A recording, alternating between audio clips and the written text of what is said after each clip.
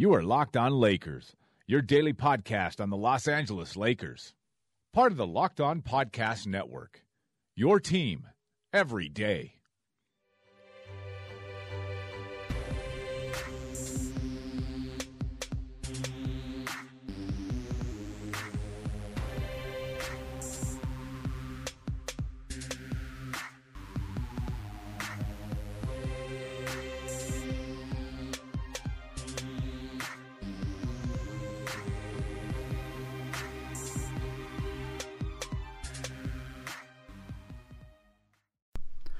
Welcome, everybody, to the Locked On Lakers podcast. I'm Anthony Irwin. I am joined, as always, by Harrison Fagan.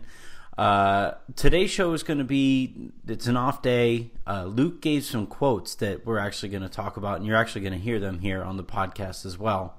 So that's going to be the first portion of the show.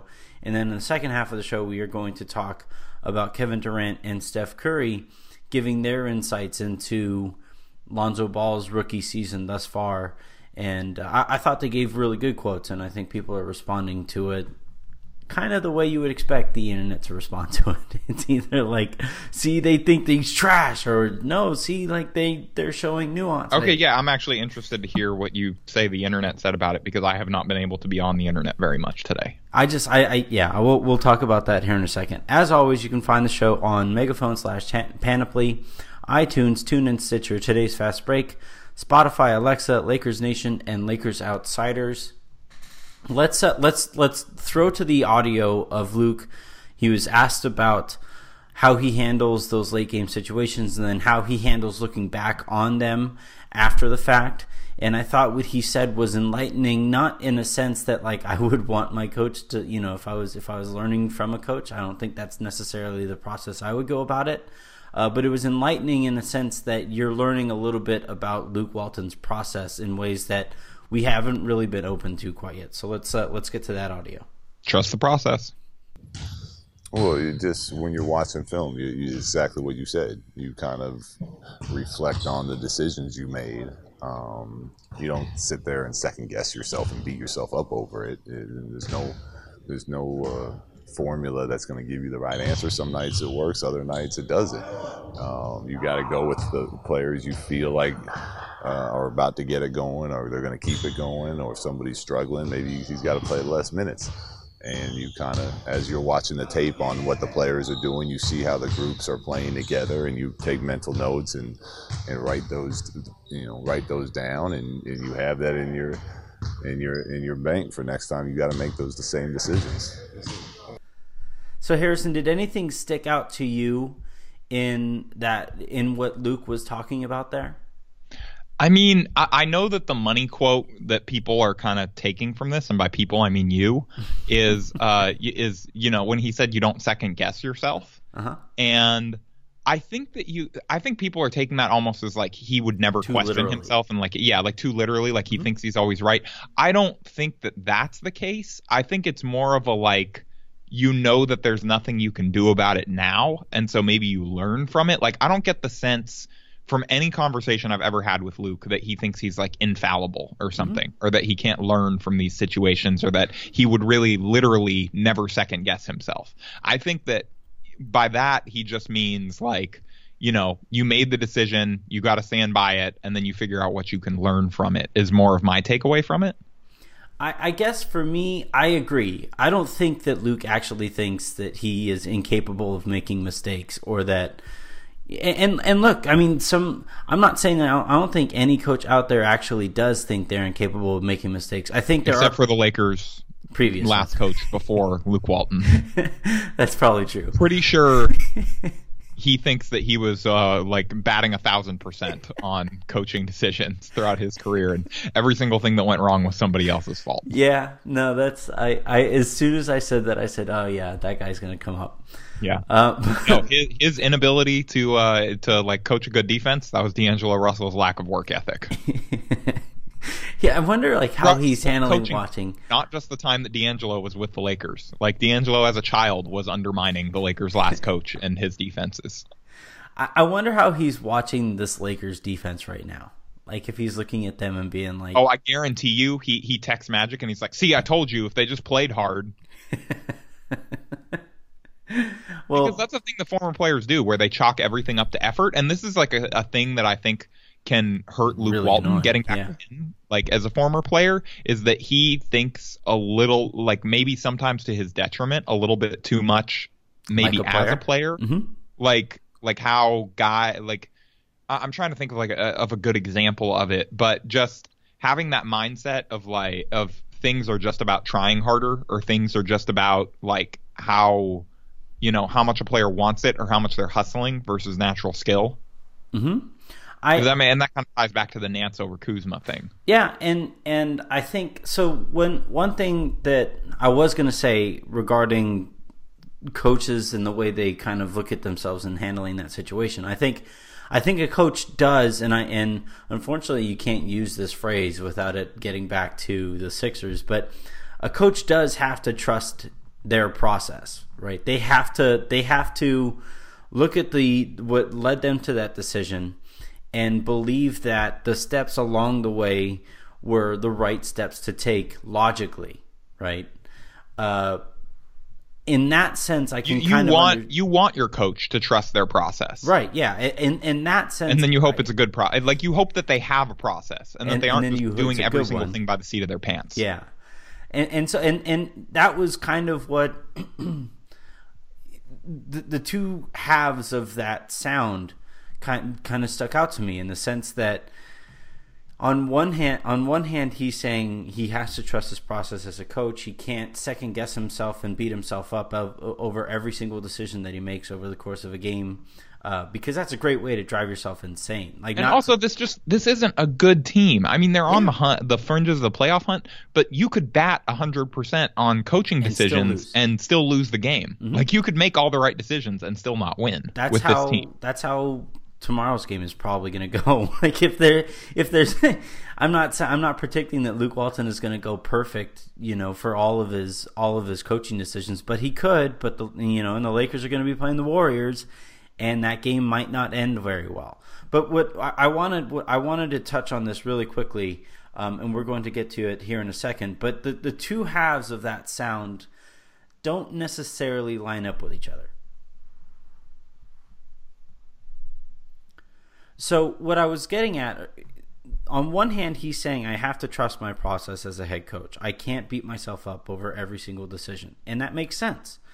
But then on the other hand, he's saying, well, you got to look at who is playing well and matchups and this and that and the other in that moment. And if that's the case, then it makes it a little difficult to be as organized as that process would lead you to believe. And if he is saying that he's going to ride the hot hand in situations or play by matchups, then Larry Nance Jr. shouldn't have been on the court last night. Or Lonzo Ball absolutely should not have been on the court last night. And Jordan Clarkson should have been on there, right? But I think that, if I can cut you off here for a second on the Lonzo thing, I think that almost speaks to having a process more than anything. The fact that he put Lonzo the bigger in picture despite, process. Despite how bad he was five playing. Processes. I guess, but I think the Lakers' process this year is to let Lonzo play, and if he's gonna take his lumps, he's gonna take his lumps. And I think that almost is more of like I know they're different situations because the Lakers aren't tanking anymore. Mm-hmm. They don't have their pick, but you're almost damned if you do and damned if you don't. Like Luke was getting killed last year for not playing D'Angelo Russell and playing Lou Williams to win games. Mm-hmm. And then this year, when he goes about a more like developmental process, because the Lakers actually have a guy that they apparently want to develop, then he's getting killed for not playing Jordan Clarkson over him. And so it kind of speaks to, I think, just the culture in general of American sports, where if something goes wrong, it has to be the coach's fault. The coach is the first guy that everybody wants to blame. I don't know. I'd say then it goes back to the players. I'd say somebody has to get blamed. Yeah, and usually it's the coach first. In 99% of cases, it's the coach first. I don't know. I think one of the only teams in the NBA where the coach would not get blamed first if something was if the Spurs went on an 8-game losing streak, people would not start questioning Pop's decision making. But I think pretty much every other team in the NBA, if they lost like a bunch of games in a row, or they lose like a close game, the fans are criticizing the coach, and that's just how it goes. I think we're going to disagree to a certain extent here. I think among casual fans, That's fine. And you people Monday morning quarterbacking. I think that's where you'll find some of the coach questioning there. But in terms of, people who actually have a voice, I actually tweeted about it last night.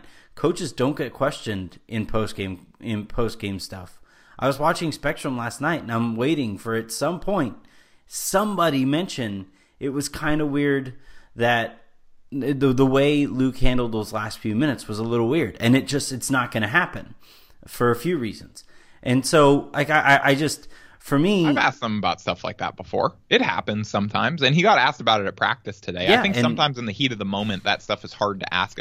Like I know this is going to sound like wimpy, but sometimes the stuff is hard to ask about at the time, and you want to give them that space. Mm-hmm. It's just weird this is because there was a brief back and forth that I had with some people on Twitter about this last night, but it's weird that if it's a tough question that you have to ask a player, the question still gets asked, and then we freak out if the player doesn't handle their answer very well. But if it's a tough question that needs to be asked of a coach, we tend to ride with the appeal to authority fallacy.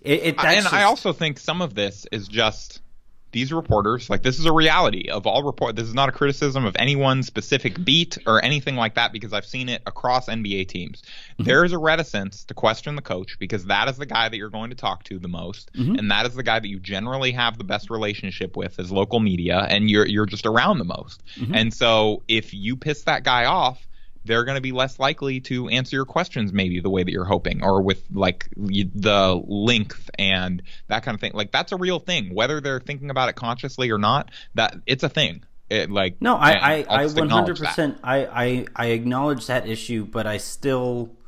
I'm not saying that makes it right. It's tough for me. It's tough for me to listen to that when you still have to have a maybe not to the same extent, but you still have to have a relationship with players, but those questions still get asked of players, and then you get the holier than thou reaction of, I can't believe Cam Newton didn't answer my question, or I can't believe Russell Westbrook gave me that look. Why is Russell Westbrook a dick to all of the media, whoever asks him a tough question? And then Pop gets to berate people on the sideline. It's just it's a different dynamic.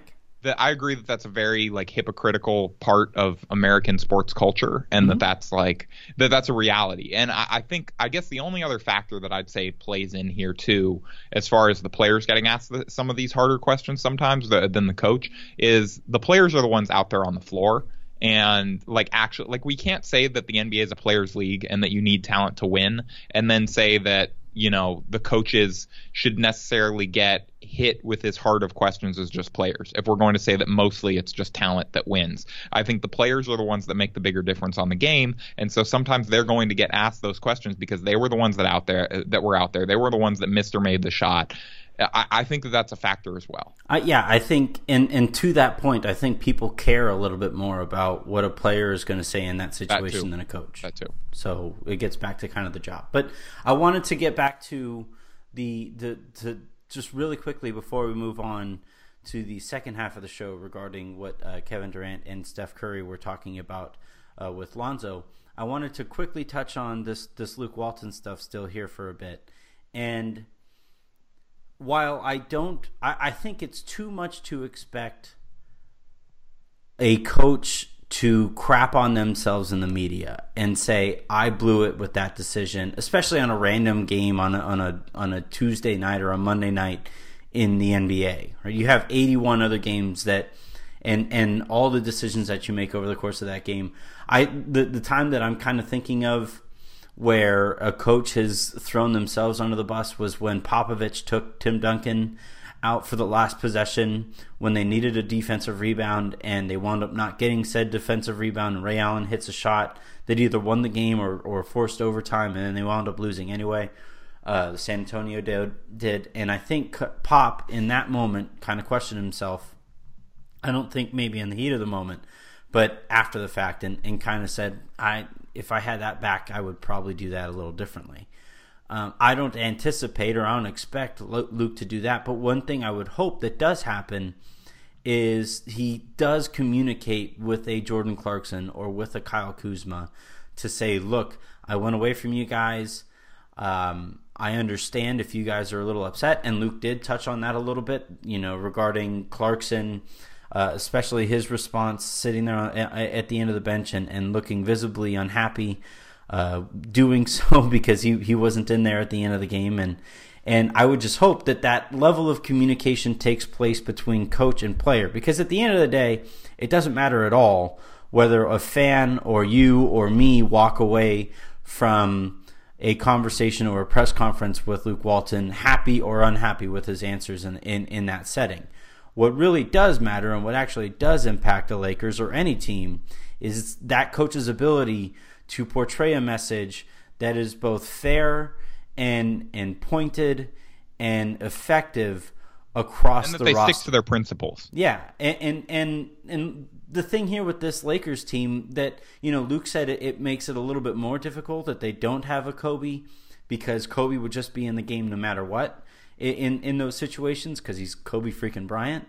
But with this team, I would argue that the other side of that coin is that it makes it a little bit easier to be even-handed across the board with these guys. There is no superstar. There is no player that's head and shoulders better than everybody else. There's no Marcelo Huertas on this team. And but that makes it a little easier for him to communicate with all these guys, because yes, there are locker room dynamics, there are veterans, there are younger players, that are guys looking for their next contract, whatever it might be, but all these guys in terms of talent level are deserving of the same amount of respect. And if I was Clarkson, I would hope that I would get some kind of explanation that I can, if not be happy with in the moment, because I doubt he's going to be happy with the explanation. He was not happy after the game last night. No, His quotes made that very clear. He called it tough as hell to sit and just said it is what it is. Yeah. He was right. He was right to be angry like that. No, hey, he's a competitor. That's what he's going to do. That's how players are going to feel. And I wrote this morning at Lakers Nation, but he is he's fine to feel that way. He's right to feel that way. But the NBA is not a true meritocracy. He might be playing better. He probably deserved on merit to play over Lonzo Ball last night. But the Lakers are looking at bigger things than that. Yeah, and if that's what Luke says in a meeting with Clarkson, all that I care about is that some level of communication takes place there, especially if Luke sees the clip of Clarkson sitting there after the game as visibly upset as he was. I would just hope that some communication takes place, and I don't care. I would imagine there is. I don't care. Like I said, I don't care if that communication takes place from Luke to the fan base, or Luke to the media, or Luke to you or me. It doesn't matter. He could at me personally and say, I bungled that situation. And it'd be kind of cool, I can't lie. But I would be more interested in how he handles it with Clarkson, with Kuzma, or even with Lonzo, to say, look, man, I tried to put you in that situation and you didn't come through. Clarkson was obviously upset about it, and that's something that I'm going to weigh moving forward. That level of communication, and to Luke's credit, I've never gotten the sense that he isn't good in that respect. I've never heard a player complain about his communication, which cannot be said in all locker rooms. Absolutely not. Every guy seems to understand even Clarkson, when he was talking about sitting, he basically acknowledged that he didn't really expect to play. He kind of knew what was going to happen. That's also very interesting. All right, so we're going to talk about Kevin Durant and Steph Curry talking about Lonzo. So get ready for that. I did find some of it kind of interesting, and I thought both those guys made good points about Lonzo. So get ready for talking about tweets. Well, Anthony, they actually were not tweets that they were that's talking about them, but solid lead in anyway. Well, we're technically going to talk about tweets from I think Melissa Rowland was the. No, I'm just going through ESPN's posts on the quotes, but so Curry was after practice. He set a ball. He's a rookie. He's going through ups and downs like every rookie has. Whether you're highly touted or not, it's all learning experience, and you're trying to find your way and be comfortable. And then Curry basically said, I hope you didn't judge me off my first 20 games in the league. And then did you happen to look up Curry's first 20 games in the league? There were probably kind of close to Lonzo. I did not look them up. All right, you go ahead and filibuster. I'll try. Yeah, you go ahead and look those up. And then so Durant kind of echoed that. He said Lonzo's just playing like a rookie as far as learning the game, finding the ins and outs of the game. It's slowing down for him, picking and choosing his spots. He's figuring it out. He's still 19. That's what any 19-year-old would go through in the pros. It's just a matter of him being in LA where eyes and scrutiny are on him. He's playing like he should play as far as learning the game and adjusting on the fly. And so, like, you know, Curry then also talked about like that Lonzo isn't the first rookie that the media and fans have wanted to pick apart like this, and he's not wrong. And people probably picked apart Durant with his first 20 games. People probably picked apart Curry in some ways in their first 20 games, and that's the problem with the instantaneous 24-hour news cycle on a lot of levels. And then, you know, so that stuff is just going to happen, and I think it's on all of us in the media to try and be as smart as possible as we can about this and like use context and understand that even historically great players a lot of the time don't bust right out of the gate perfect. Most of the time they don't. Most guys are not LeBron. Most guys are not Kevin Durant. Like Steph Curry was not even either of those guys right out of the gate. He ended up playing pretty well overall throughout the year, but he was not those guys. Like he was not Steph Curry until a couple years into his career.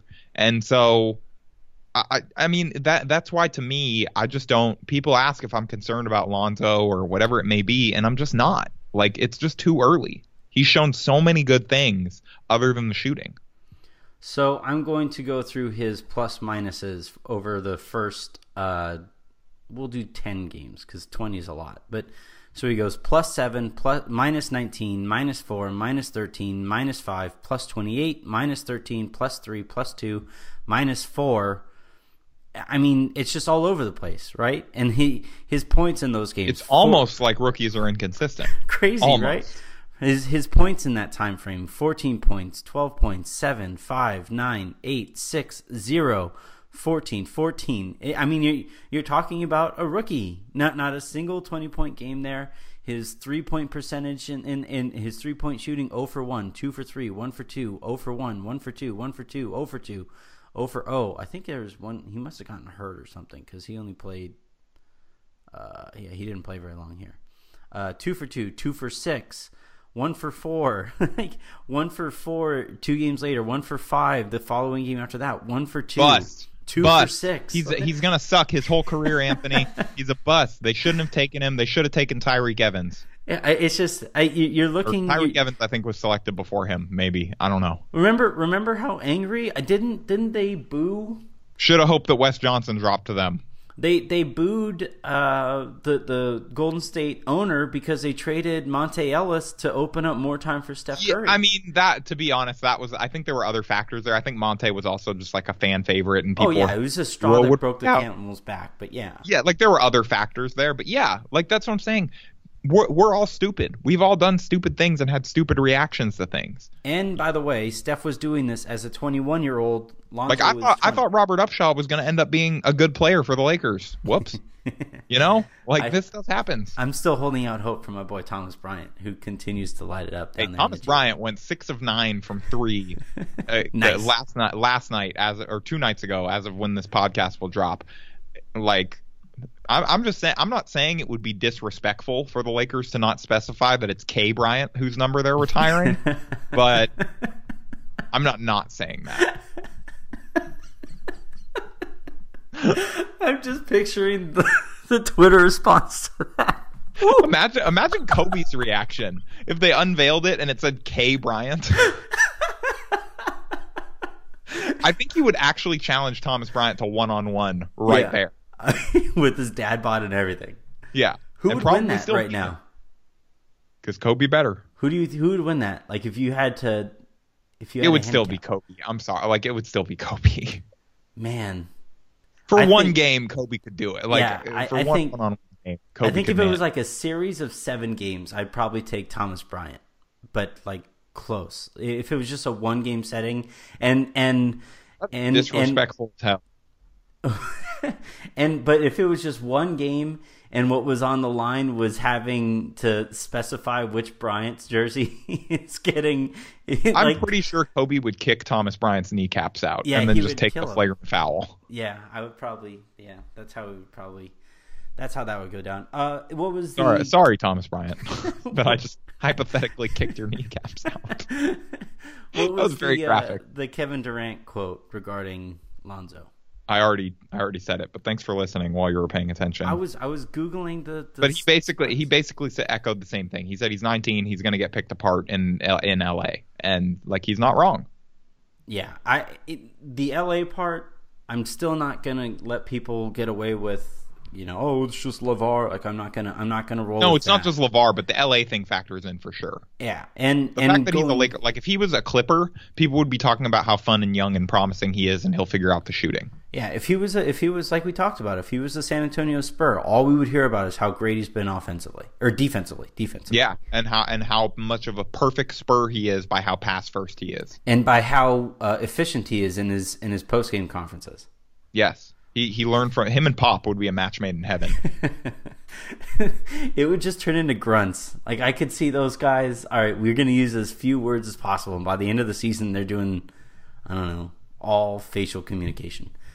I think regarding well, for one thing, the Lakers, they're waiting. We're still waiting to find out if Kevin Durant is going to play. I think Steph Curry said that his hand blew up on the plane flight over. Which not in a Jason Pierre-Paul situation, but in a swollen situation. So we'll see if those guys play. I hope they do. I really want this young team to play as good a Warriors team as they possibly can, just for the sake of the challenge. Heard it here first. Anthony hates the Lakers. Yeah. Well, that's not the first time we've heard that. Can't say heard it here first. You heard it here first again. The latest reason. So, if you, all right, so to put a bow on this show,